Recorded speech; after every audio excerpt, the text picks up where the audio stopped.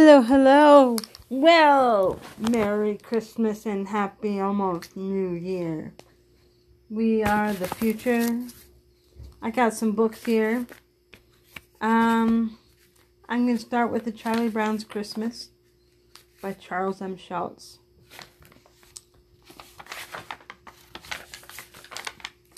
I think there must be something wrong with me, Linus. Christmas is coming, but I'm not happy. I don't feel the way I'm supposed to feel. I just don't understand Christmas. I guess I like getting presents, sending Christmas cards, and decorating trees, and all that, but I'm still not happy. Charlie Brown, you're the only person I know who can take a wonderful season like Christmas and turn it into a problem, said Linus. Look, Charlie Brown, those kids are forgetting their problems, so why don't you forget yours? Charlie Brown, look at Snoopy. If he can crack the whip like that, maybe you should consult him. Maybe he can straighten you out. I think I'll just go to bed, said Charlie Brown. When Charlie Brown woke up the next day, his problem was still with him. I should see a doctor. I'll go to Lucy's psychiatrist booth. Lucy, I'm in bad shape. Actually, my problem is Christmas. I just don't understand it. Instead of feeling happy, I feel sort of let down. Charlie Brown, you need involvement. You need to get involved in some real Christmas project. How would you like to be the director of our Christmas play? Me, said Charlie Brown. You mean me? You want me to be the director of the Christmas play? Sure, Charlie Brown. We need a director. You need involvement. Don't worry. I'll be there to meet your needs at the auditorium. Charlie Brown had been reading the paper earlier. Home lighting and display contest, spectacular, super colossal. Find the true meaning of Christmas. And then he found Snoopy decorating the doghouse. Even my dog has gone commercial, he was thinking. Gatsby agrees.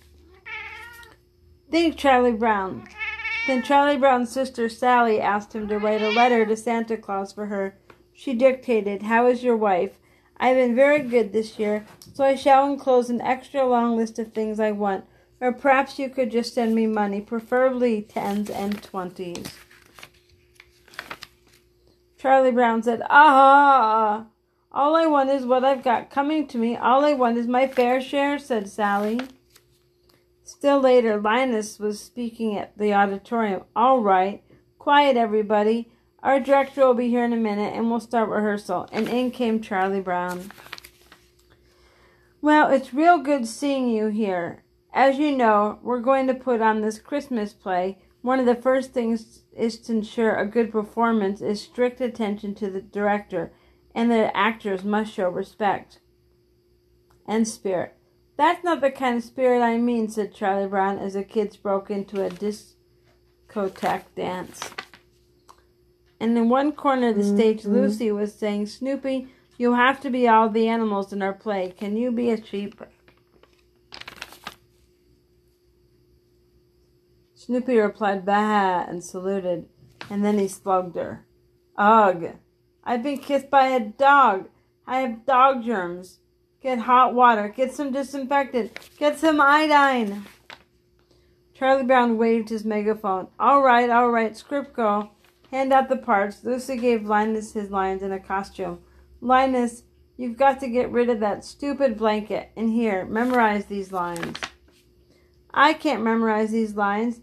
This is ridiculous," said Linus. "Linus, memorize them and be ready to recite them when your time comes." "Lucy gave me one good reason why I should memorize this." "Linus, I'll give you 5 good reasons. 1, 2, 3, 4, 5, she said, pointing to her fist. "Christmas is not only getting too commercial, it's also getting too dangerous," said Linus. Charlie Brown pushed his megaphone. "All right, places, everybody. Let's have it quiet." The spirit of the actors was growing by leaps and bounds, with Snoopy showing the way. "Now look, if we're ever going to get this play off the ground, we've got to have some cooperation." Charlie Brown was disgusted and slammed down his megaphone. "Lucy, it's all wrong." "Look, Charlie Brown, let's face it. We all know that Christmas is a big commercial racket.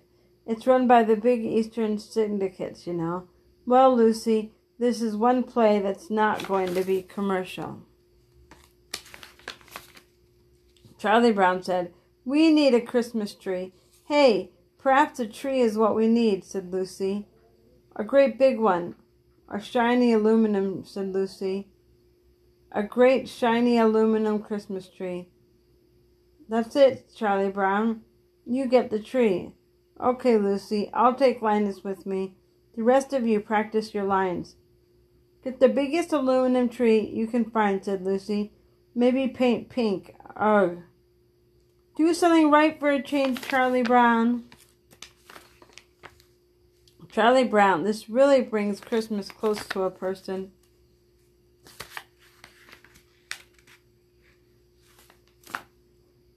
Charlie Brown looked until he found a real live tree. "Linus, this little green one here seems to need a home." "I don't know, Charlie Brown. Remember what Lucy said. This doesn't seem to fit the modern spirit." "I don't care," said Linus. "I don't care, Linus," said Charlie Brown.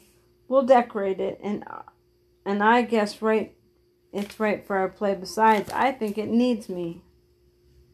Oh, the poor little Charlie Brown tree. It did need Charlie Brown. When Charlie Brown and Linus got back to the auditorium, Lucy looked at them in disgust. "Charlie Brown, you were supposed to get a good tree. Can't you even tell a good tree from a bad tree? You've been done before, Charlie Brown, but this time you really did it." Charlie Brown looked at the sad little tree on the piano. "Isn't there anyone who knows what Christmas is all about?" "Sure," said Linus. "Charlie Brown, I can tell you what Christmas is all about." Then Linus alone, right on the stage, said, "Lights, please."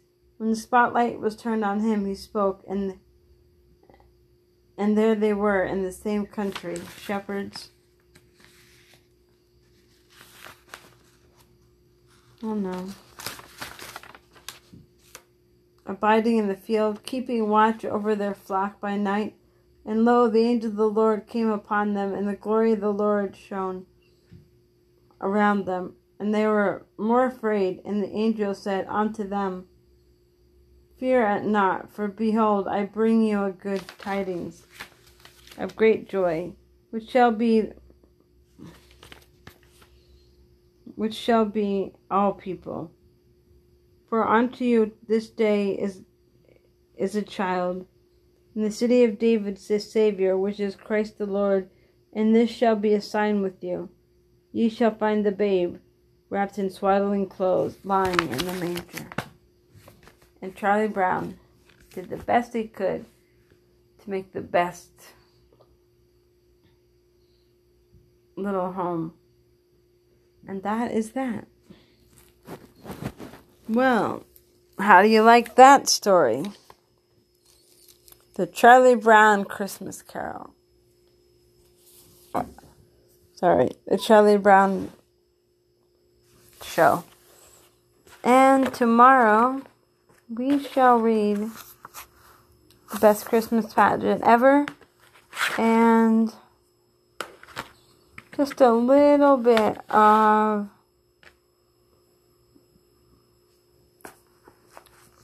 Christmas Carol. So that is it. That be it, guys. Thanks for listening and tuning in. Remember, I'm your favorite auntie. And if we don't have it, you won't get it. Alright, guys. Thanks for listening. Over and out.